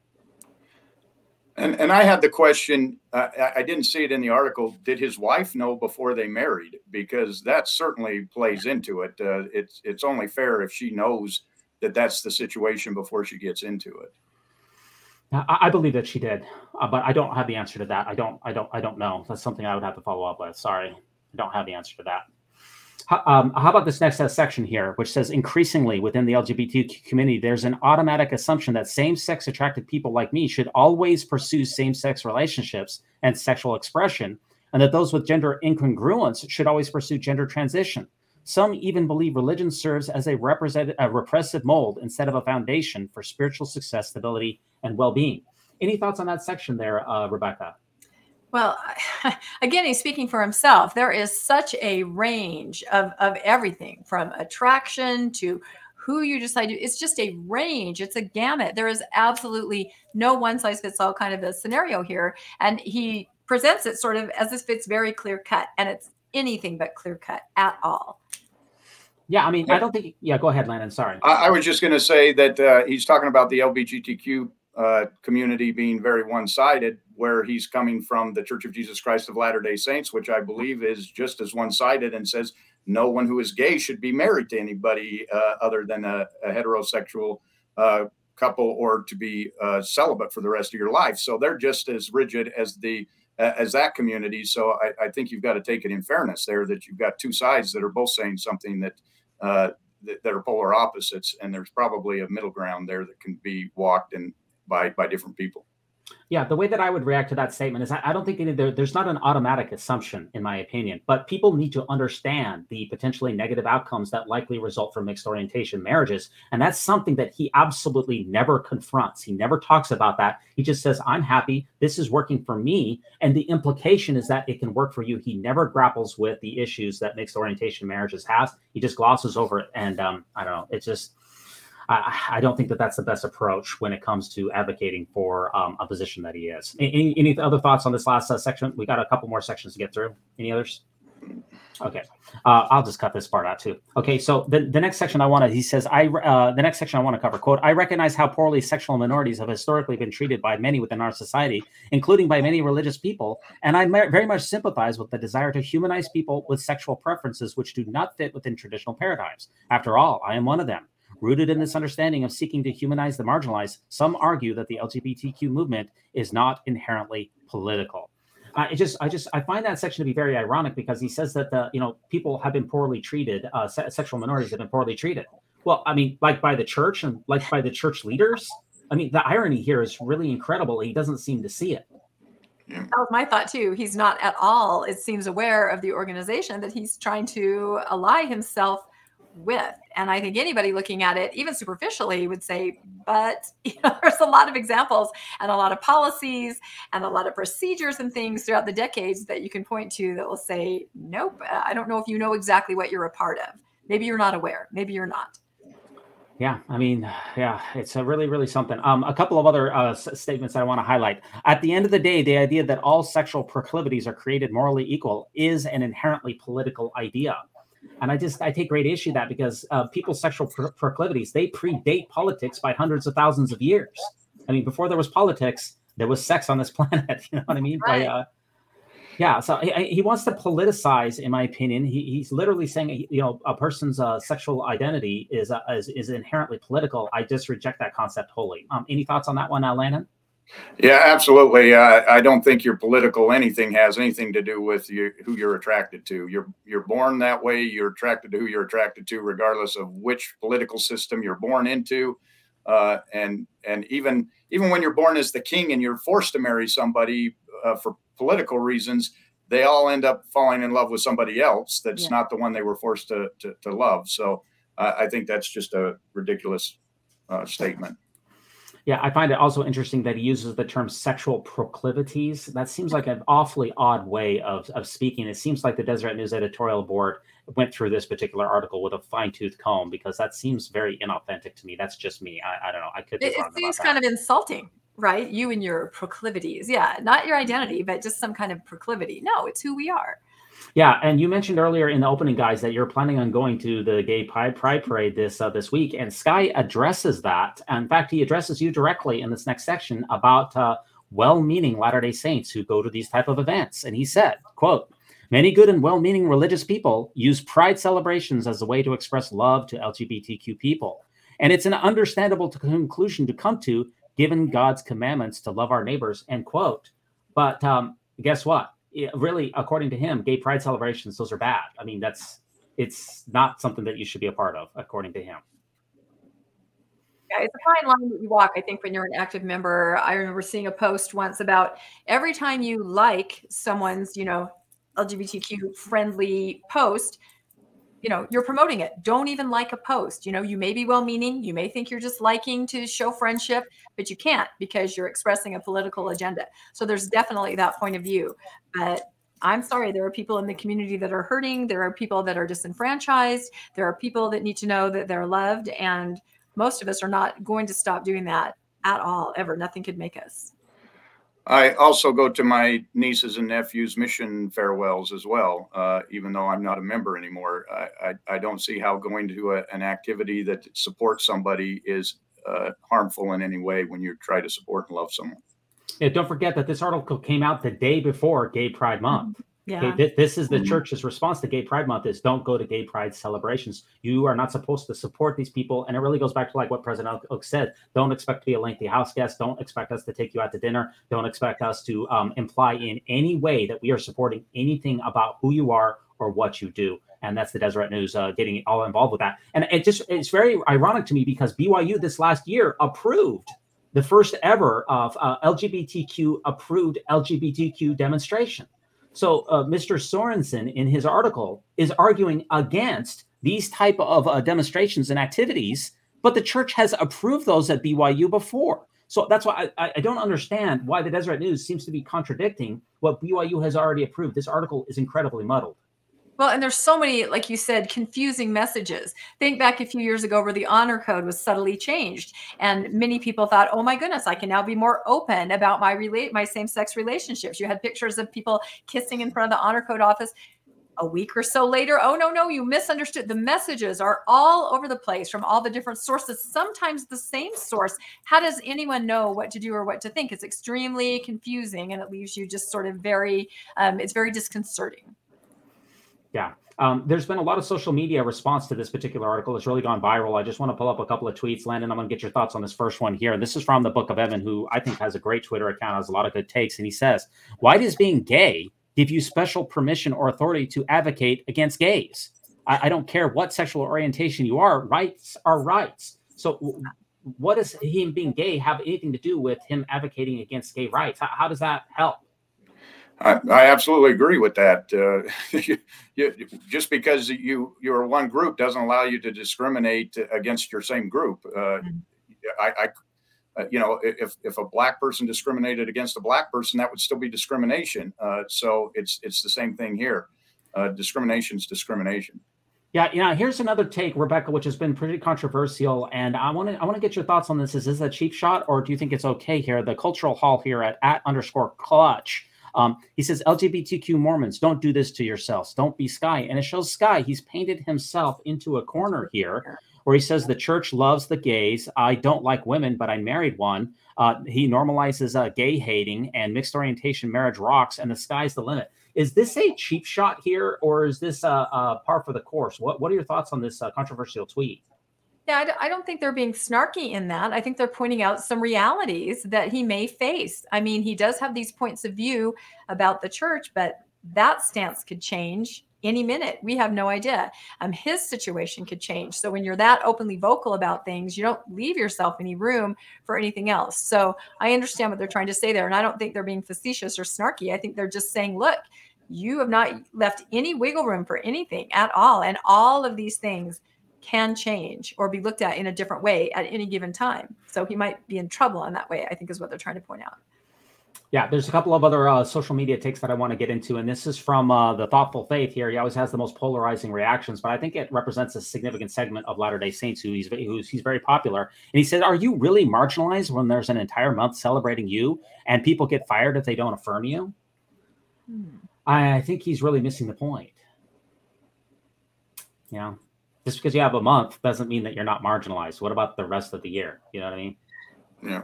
That was facetious and snarky. That's what I mean by being facetious and snarky. That was. Yeah. I mean, the other thing that people are doing, and this is also trending on social media, is, Latter-day Saints in particular, they say, well, it's Gay Pride Month, so how should we celebrate? And you're seeing this as a trend here. And this was from April Wild to Spain. She hung this up. We heard that June was the month to hang up our flag, celebrating our personal beliefs about gender, sexuality, and identity. So we hung ours up. And a couple of faithful Latter-day Saints here hung up the family a proclamation to the world. So they're trying to combat Gay Pride Month with the family proclamation. What do you think, Landon? How do you think that's going to be received? Well, I say great for them. I'm all for anyone being able to say what they want about their beliefs. So if that's how they want to, but then at the same time, they've got to respect the others who are hanging up the other flag. It's it's a free country. It's what's great about America. The problem I have with that is that when I hang up my pride flag or I have a giant pride umbrella, I'm not telling heterosexual couples to stop being, I'm not putting them down in any way. When you put that proclamation up, there may be a hidden agenda. There may be a message there that can be hurtful. Yeah, Sky, he tweeted out this, he was tweeting all week long, and he's really been active. And I think a lot of it is the fact that his book is being released. I think that this is all in preparation for that. It's hard not to see a correlation between the two. But he tweeted out that he says, I do believe that the best case scenario for anyone is embracing the restored gospel, but I've never claimed a mixed orientation marriage is for everyone. And he wrote in the article, I realize my path isn't for everyone. Does that solve things? Does that help things? What do you think? I don't think it does at all, because it's in the Deseret News. He's an active Latter-day Saint. It's the same as Christopherson. I get the mixed up, the brother and the apostle, right? Who also wrote a book, and it just, you may not think that you're a poster child, but you are a poster child.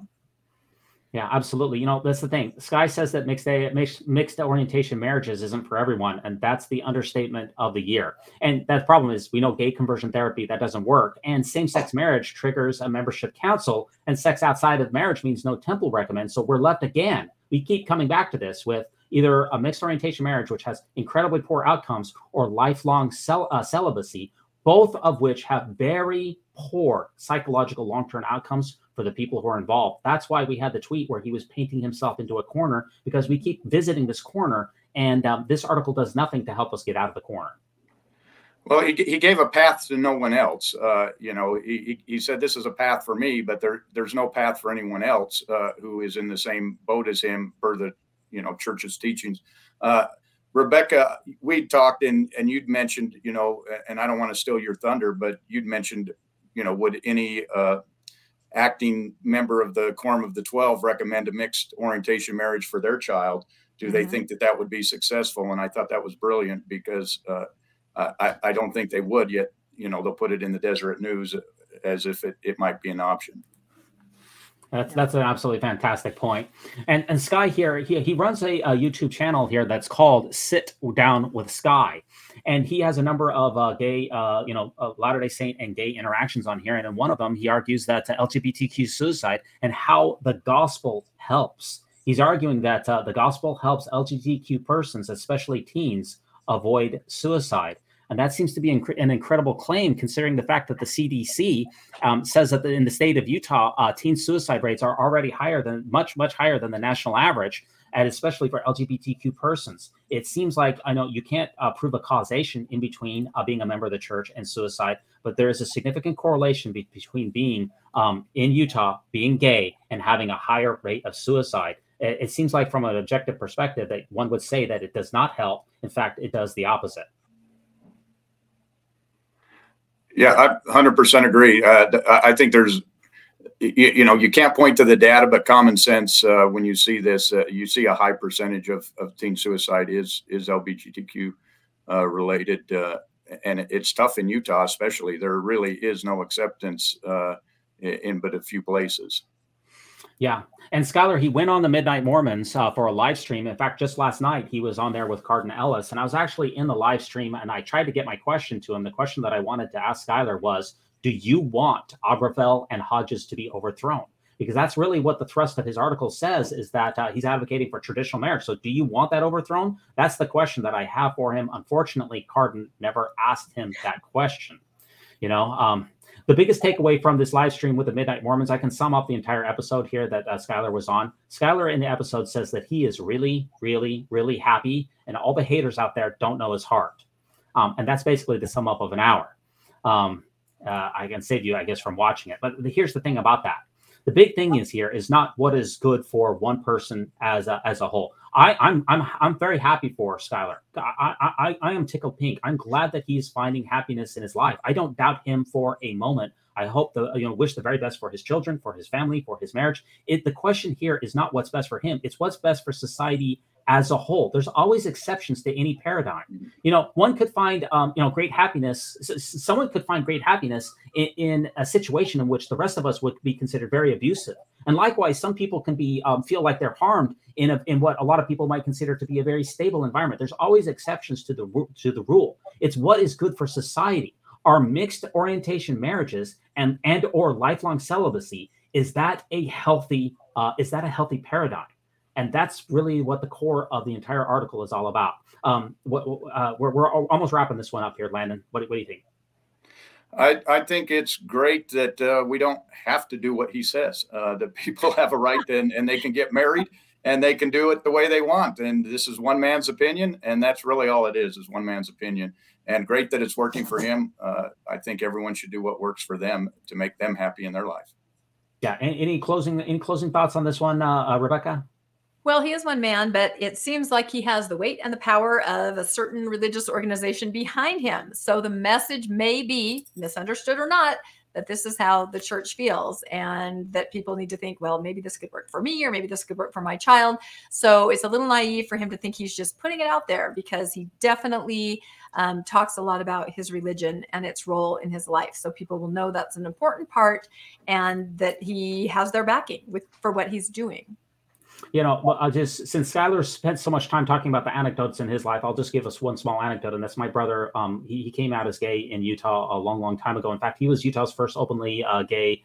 He was he was a pioneer. I'll just put it that way. I don't want to get too much identifying information to myself. He struggled greatly with his relationship in the church, or with the fact that he was gay. It caused a lifelong harm to himself. And that's something that Skylar, he really never grapples with.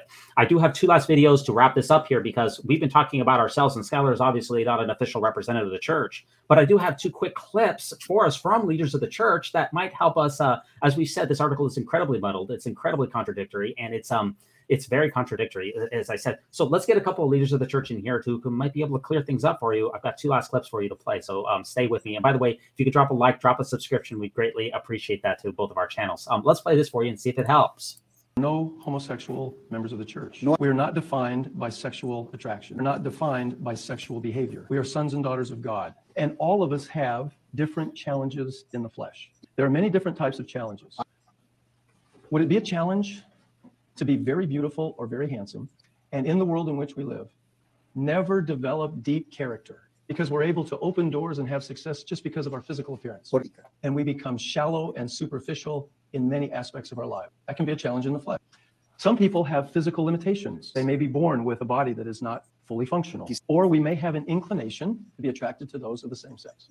Through the atonement of Jesus Christ, we are blessed with moral agency. Agency is the capacity to act and not simply be acted upon. This is a bottle of water. It's an object. It has no capacity to act. It is an object. It can only be acted upon. So this object moves if I cause it to move, or if some other force causes it to move. My wife is afraid I'm going to hit her with a bottle of water. You and I are not objects. We are agents, blessed with agency because of the atonement of Christ. And with that agency, we are to act and not be acted upon. That agency gives us the capacity to determine how we will respond to the variety of challenges we experience in the flesh. So you choose, you act in accordance with the teachings of Christ. Simply being attracted to someone of the same gender is not a sin. There are many members of the church who may have some manifestation of that attraction. They honor their covenants, they keep the commandments, they are worthy, so they can receive the blessings of the temple, and they can serve in the church. It is when we act on the inclination or the attraction, that's when it becomes a sin. So, the reason I began my answer as I did is that in this question, the word homosexual was used to describe or label a member of the church. It's an inaccurate label. We are sons and daughters of God, and we determine how we respond to the variety of challenges that we face in mortality. That was David Bednar. Sorry about the choppiness, because it was through an interpreter. Rebecca, does that help clarify things? No, I was going to say that's a word salad. That gave me a headache. I know that he held up a water bottle. I don't know, years later, of course, then we learned that you need to crush the water bottle. I don't know. And when he goes, my wife's afraid I'm going to hit her. I don't know. It looked a little. Anyway, no, it was just a circular word salad, basically saying that all you are, your first identifier, is a child of God. Everything else is just something maybe you made up or you misunderstood, but you're just a child of God, and everything else, whatever. So yeah, Landon, David Bednar in there says there's no homosexual members of the church, but Skylar in his article, he said he's a homosexual member of the church. I'm confused. Can you help us out? No, I don't think I can with that explanation.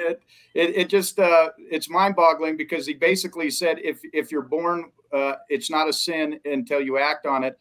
So he basically said if you're homosexual, then you're not free to act on your impulses. However, if you're heterosexual, you're expected to act on your impulses, just like he and his wife have there. So if there's no labels, then how can you say one person can't act on it? They should act just like he acts on his desires. So it seemed like he was defining people who could act one way and people who couldn't act another way. Okay, so what I'm getting from both of you is that didn't exactly help. But, David Bednar, he's only an apostle. So my last clip for you here, again, I'm a big clip guy here. I like watching all these old church movies. I have the Mormon movie review channel, which I haven't uploaded in a little while, but I like watching old church ones. Let's take it up a notch. This is our last clip here with President Hinckley. Is going to weigh in once again. President Hinckley, he is the answer man, and he's going to clear it all up. I know it's been very confusing with the article with David Bednar, There are no homosexual members. It's very confusing. Don't worry, guys. I've got this last clip for you. President Hinckley is going to bring this one home for us, and he's going to help us understand how it all works. As the mores have changed, for example, I know that the church is opposed to gay marriage. Yeah. Do you have an alternative? Do you like the idea of civil unions? Well, we're not anti-gay. We are pro-family. Let me put it that way. And we love these people and try to work with them, help them. We know they have a problem. We want to help them solve that problem. A problem they caused or they were born with? I don't know. I'm not an expert on these things. I don't pretend to be an expert on these things. The fact is they have a problem. Do you favor some sort of state union? Well, we want to be very careful about that, because that, whatever may lead to gay marriage, we're not in favor of. Many people don't get married. Goodness sakes alive, you know that. We have many people who have to discipline themselves. If they transgress, they become subject to the discipline of the church. But we try in every way that we know how to help them, to assist them, to bless their lives. Okay, Rebecca, does that clear it all up? Now, we've got the president of the church, who's the president of the church at the time. He's got it cleared up for us, right?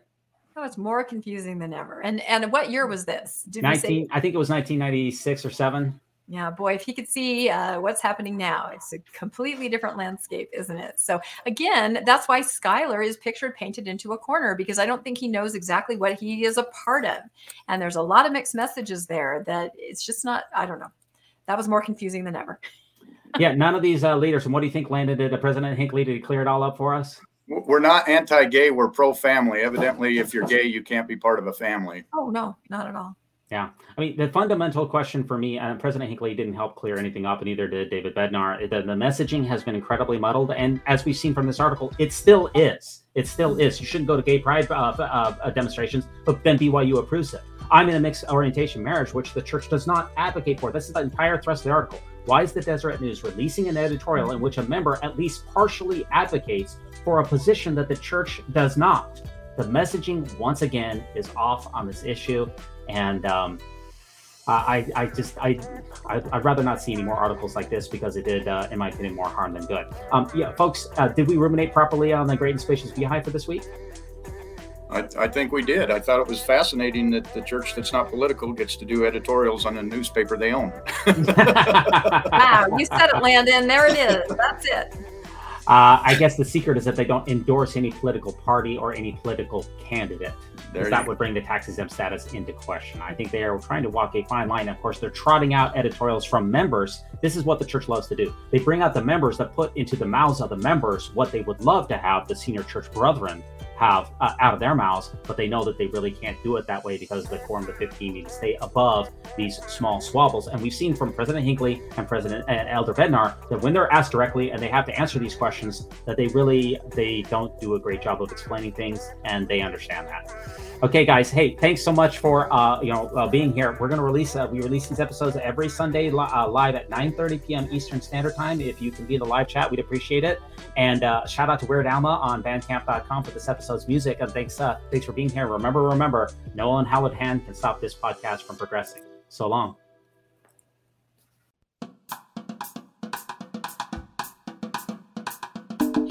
When it comes to nicknames of the church, such as LDS Church, the Mormon Church, to remove the Lord's name from the Lord's church is a major victory for Satan. Satan. Thanks for joining us for another episode of Mormonish. We really appreciate our listeners and would love to hear from you if you have a story you'd like to share. You can email us at mormonishpodcast@gmail.com. You can also find us on Facebook, Instagram, and on our website, mormonishpodcast.org. And don't forget to look for us on YouTube and like and subscribe. Keep joyful, everybody.